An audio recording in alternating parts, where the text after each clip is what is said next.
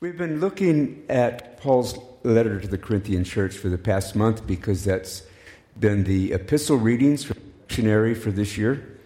And 1 Corinthians appears to be Paul's response to a letter that he had received from the Corinthian church. Now, we don't have that letter, but we do know from Paul's response that there must have been in that letter a certain mixture of criticism of Paul and questions that they presented to Paul. But what we also know from the letter is that Paul had some deep concerns for the Corinthian church. There were problems in that church that were serious in Paul's mind. So what were some of these problems? Well, certainly pride was one of them. Paul refers to them at least 5 times in this letter as being proud or arrogant.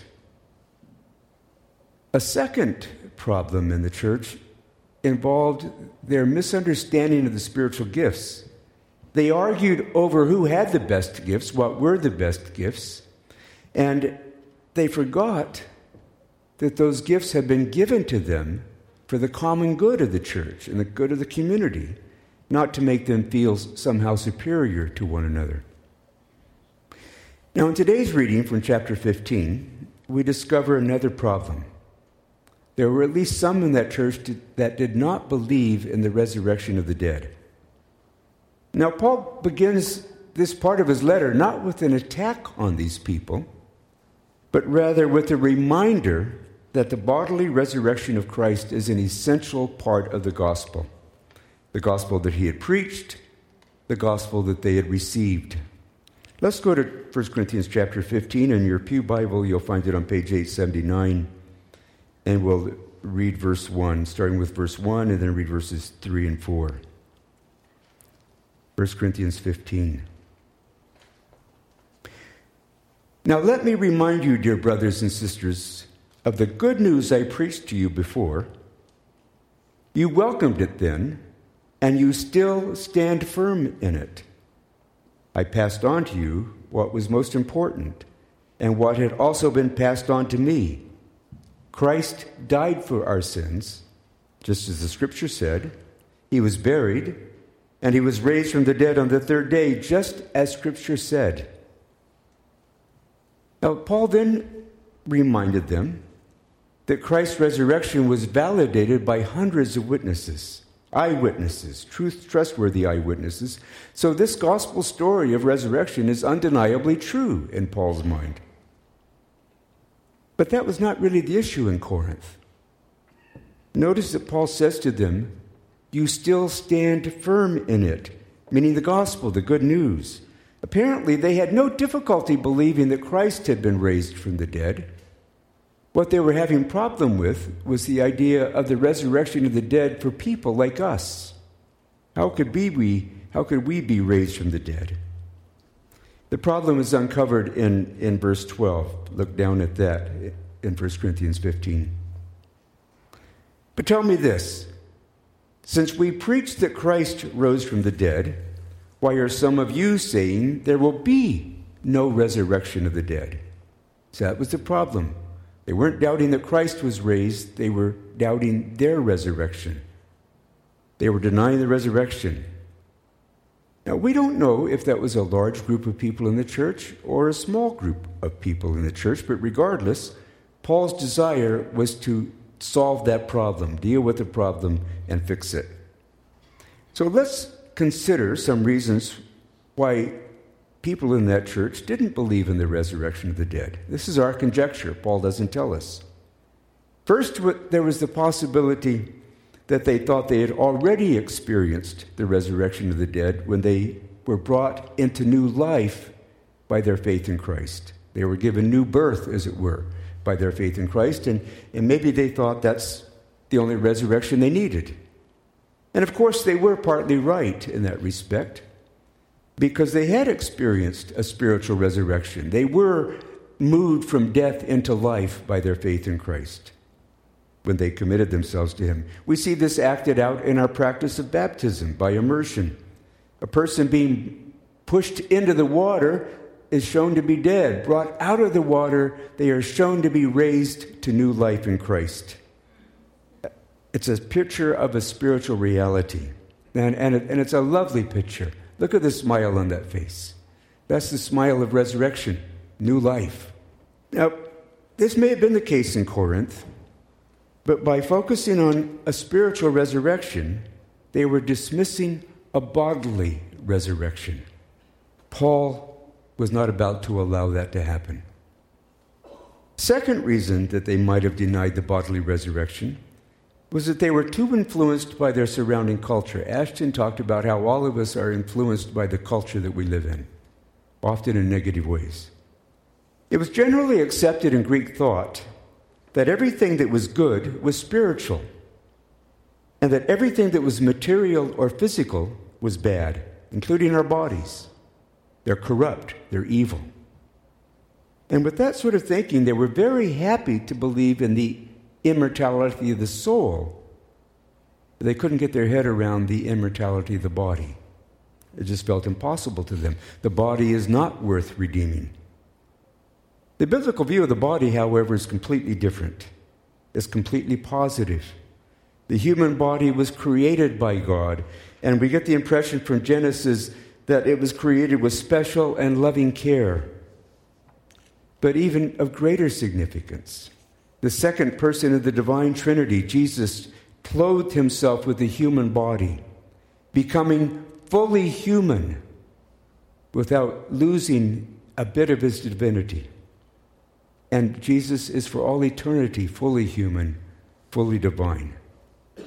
The physical world, the body, are good according to the Bible, not corrupt and evil as they would be in Greek philosophy. Paul's main argument in chapter 15 is that the resurrection of our bodies is an essential part of what Christians believe. There was a problem in the Corinthian church that needed to be corrected. Now, as we look more closely at Paul's correction of the problem, we're going to see two consequences that result if we don't believe in the resurrection of the body. And we're going to see two benefits if that message, that gospel message of the resurrection is true. The first consequence he outlines is that if there is no bodily resurrection, then Christ was not raised from the dead. He says, "Tell me this. Since we preach that Christ rose from the dead, why are some of you saying that there will be no resurrection of the dead? For if there is no resurrection of the dead, then Christ has not been raised either." It's not too difficult to follow his line of argument or thinking. Jesus, our Savior, was born with a human body, formed in a mother's womb, just like us, exactly like us. Well, the conception was different, but that gestation was just like ours. He was born of a human mother. However, to many in Corinth, that would have been utterly offensive. That God would have anything, any God would have anything to do with mortality and physical things.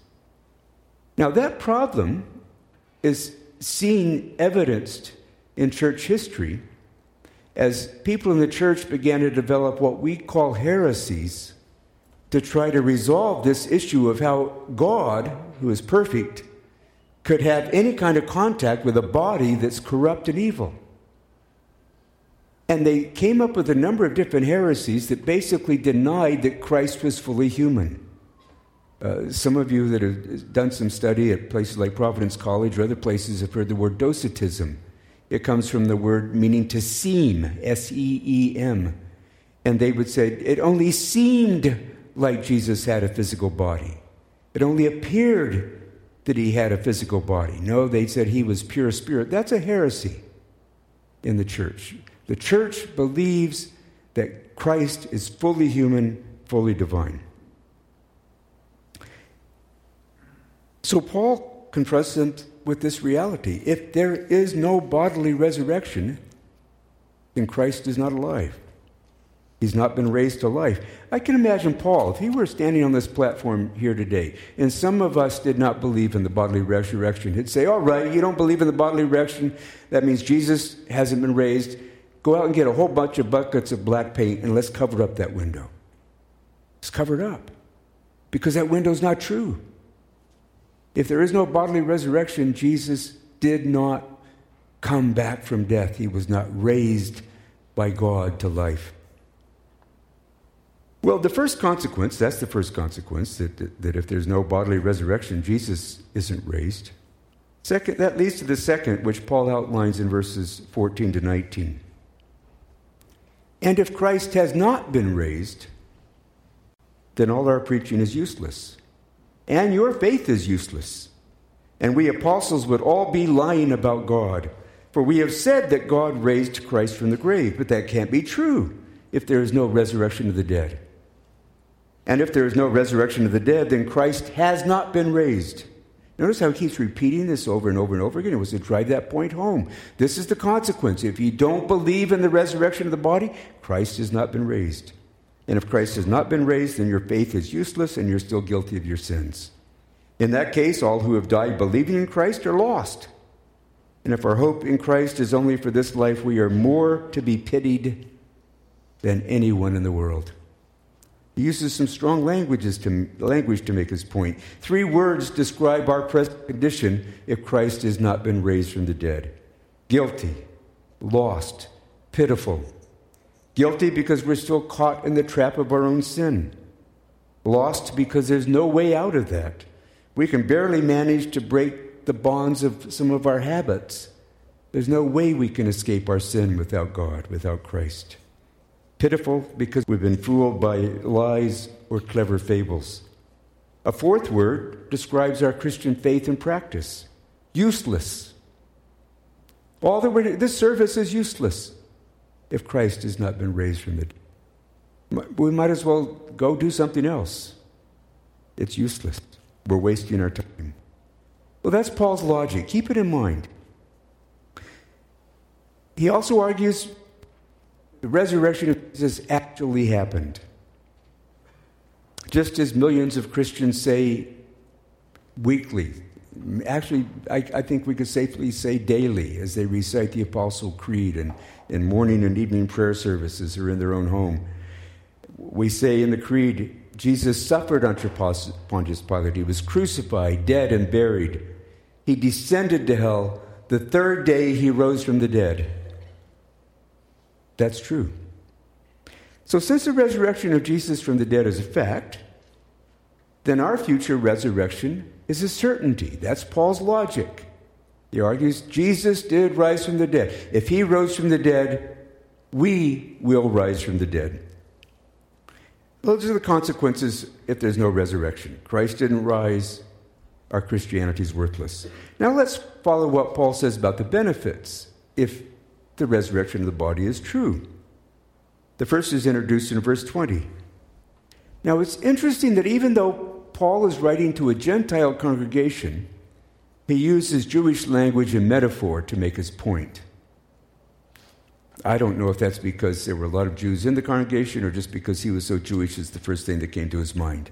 But that's what he does. It's based on Leviticus chapter 23. But the verse that he says in verse 20, but Christ has indeed been raised from the dead, the first fruits of those who have fallen asleep. In Leviticus 23, Moses says, give the following instructions to the people of Israel. When you enter the land I am giving you and you harvest its first crops, bring the priest, a bundle of grain from the first cutting of your grain harvest. Now the first harvest was usually the barley harvest in that culture, that time. And when the barley began to ripen, they would take a sheaf of grain, they'd take it to the priest as an offering, and it was called the offering of the first fruits. It was an act of giving thanks to God for the harvest, and it was an act of really consecrating the rest of the harvest to God. The Hebrew word is bikurim, which means literally promise to come. The first fruit was a promise that the rest of the harvest was going to come in. The sheaf of grain says the rest is going to be harvested. So Paul calls Jesus the first fruit, saying he was the first to rise from the dead, which means the rest of the harvest is guaranteed. We too will be raised to new life. And he explains it in the following verses. Verse 21, so you see, just as death came into the world through a man, now the resurrection from the dead has begun through another man. Just as everyone dies because we all belong to Adam, everyone who belongs to Christ will be given new life. But there's an order to this resurrection. Christ was raised as the first of the harvest. Then all who belong to Christ will be raised when he comes back. Well, was Jesus the first to be reanimated? No. The daughter of Jairus was dead. Jesus raised her up and brought her back to life. Lazarus was dead in the tomb for a couple of days. His body stunk. Jesus reanimated him and brought him back out of the tomb. That was not resurrection, because they all died again. When you've experienced resurrection, you don't die again. That's done. That's past. You die, you're given a new resurrection body. That body doesn't die. That's the difference. Christ is the first fruit of that. He was the first to have a resurrection body that would never die. We follow as the rest of the harvest. We will not die again. I want to note one other little detail from how Paul carefully words this. He very carefully says that Christ was raised from the dead. It's a passive tone. Christ was raised. He didn't walk out. He was raised from the dead. God did it. The point of that is, resurrection didn't have anything to do with Jesus when he was in the grave. It was God. Our resurrection has nothing to do with us. It's what God will do for us and in us. That's his business. That's the first benefit. We will be raised by God to resurrection life. Our lives are not finished when we die physically here on earth. Maybe we can say that they're just really beginning once we've died here on earth. The second benefit is the resurrection of Christ is the guarantee of God's complete victory over evil in every form. Again, Ashton was talking about the book of Revelation, declares that God has won. That's true. The resurrection is the guarantee of that fact. That's why artists often portray Christ as victor when they're painting pictures of the resurrection. Because the resurrection of Jesus is proof, all the proof that we need, that the success of God's redemptive work in Christ Jesus is complete and finished and absolute. Look at verses 24 to 28, but note the words I've highlighted in these verses. After that, the end will come, and he will turn the kingdom over to God the Father, having destroyed every ruler and all authority and power. For Christ must reign until he humbles all his enemies beneath his feet. And the last enemy to be destroyed is death. For the Scripture says, God has put all things under his authority. Of course, when it says all things are under his authority, that does not include God himself, who gave Christ his authority. Then when all things are under his authority, the Son will put himself under God's authority, so that God, who gave his Son authority over all things, will be utterly supreme over everything and everywhere. There are two dominant words in these verses. Did you catch them? All and every. All and every. Since sin entered the world in the Garden of Eden, it's felt like the world has been a battlefield between good and evil. And often it feels like, to the observer, like it's a good question as to who's going to win. In the 20th century, it looked like evil was going to win. Add up the numbers of the people who died in the 20th century with wars and abuse, pogroms. Just add it up. Does it not look like evil was winning? Sometimes just listening to the daily news gives us the feel that evil is winning. But the resurrection points us towards this bold, strong image of Christ's victory. All of God's enemies, all and every enemy is defeated by Christ's work. And the guarantee of that is Christ's resurrection. There, in the words of Martin Luther, lo, their doom is sure. They're done. Well, that essentially concludes Paul's arguments for the resurrection of the body. So we might ask, well, what has that got to do with us today at Elam Chapel? We're not like the Corinthians. We believe in the resurrection of the body, the resurrection of the dead. But I've been thinking about that this week. Not so much about Elam, but just about Christianity in North America. I was thinking about sermons and music. When I was growing up, it seemed like I all the time heard sermons about heaven.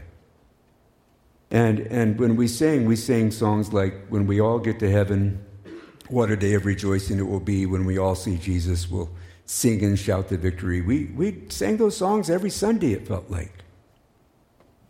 I don't remember the last time I preached a sermon on heaven. I'm not sure that I remember the last time I sang a song about heaven. I remember a conversation I had with Jim Peterson about 8 years ago, and Jim said, I think we don't pay enough attention to heaven. I said, yeah, Jim, I think you're right. But we don't. Have we become influenced by our world? Or to use Ashton's words, are we slimed by Babylon a little bit? Maybe we are. Have we lost our focus on the resurrection of the dead in heaven? Let's compare the two cultures for a minute. The Corinthian culture thought that the body was corrupt and bad, and they couldn't conceive of bodies being resurrected. In our world, it's almost the opposite. We look at the body as being beautiful and good and wonderful and of having great value, and we'll go to the greatest lengths that we can go to take care of it. And our culture encourages us to do that, to exercise, to eat right, to take vitamins, to go to the doctor, to do this treatment, to do that treatment. You don't need to die, is basically what our culture is screaming at us in a way. The world we live in values life. It values the body, and it encourages us to do all that we can do to prolong life and take care of the body. And there's nothing wrong with that, because God has given us these bodies, and we're to be stewards of them. But if that's where our vision stops, then there's something wrong with that. Because as Christians, we're always called to keep one eye open beyond this life and this body, to the age to come and the resurrection bodies in which we will spend eternity with God. Our culture is coming up with a new twist, however, on this, I believe. I'm going to exercise maybe a lack of caution in broaching this subject. But you know this word? Maid? It's what we sometimes wish we had in our house to do the dusting. It's not what this word means. It means medical assistance in dying. Medical assistance in dying. And it's part of Canadian legislation. It's part of Manitoba's legislation. It's as if our world is saying that the body is a great thing and life is a great thing as long as it's all working right. But if it quits working right, or you're just feeling miserable, or you don't like the state of your body, you can just end it. And it's portrayed as something loving and kind. Doesn't it feel like to us that our culture is moving towards a very low view of life? Maybe we're becoming more like the culture that Corinth was in. We've lost God's view of life. The resurrection of the dead calls us to cling tightly to the promises of the gospel and to live our lives as those who believe in the resurrection of the dead. This is our hope. This is our confidence. This is what gives us strength when we do funerals.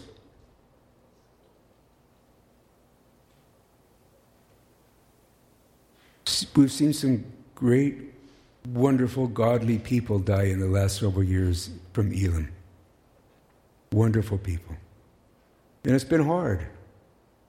But we can stand at their grave and affirm our confidence that they will be brought back to life, full resurrection life, more glorious than any life they've known here, and we will be reunited with them.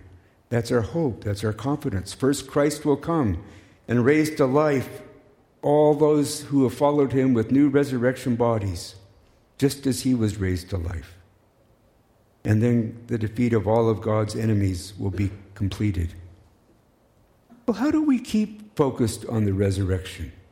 How do we live our lives now with all the things we have to do, all the problems we have?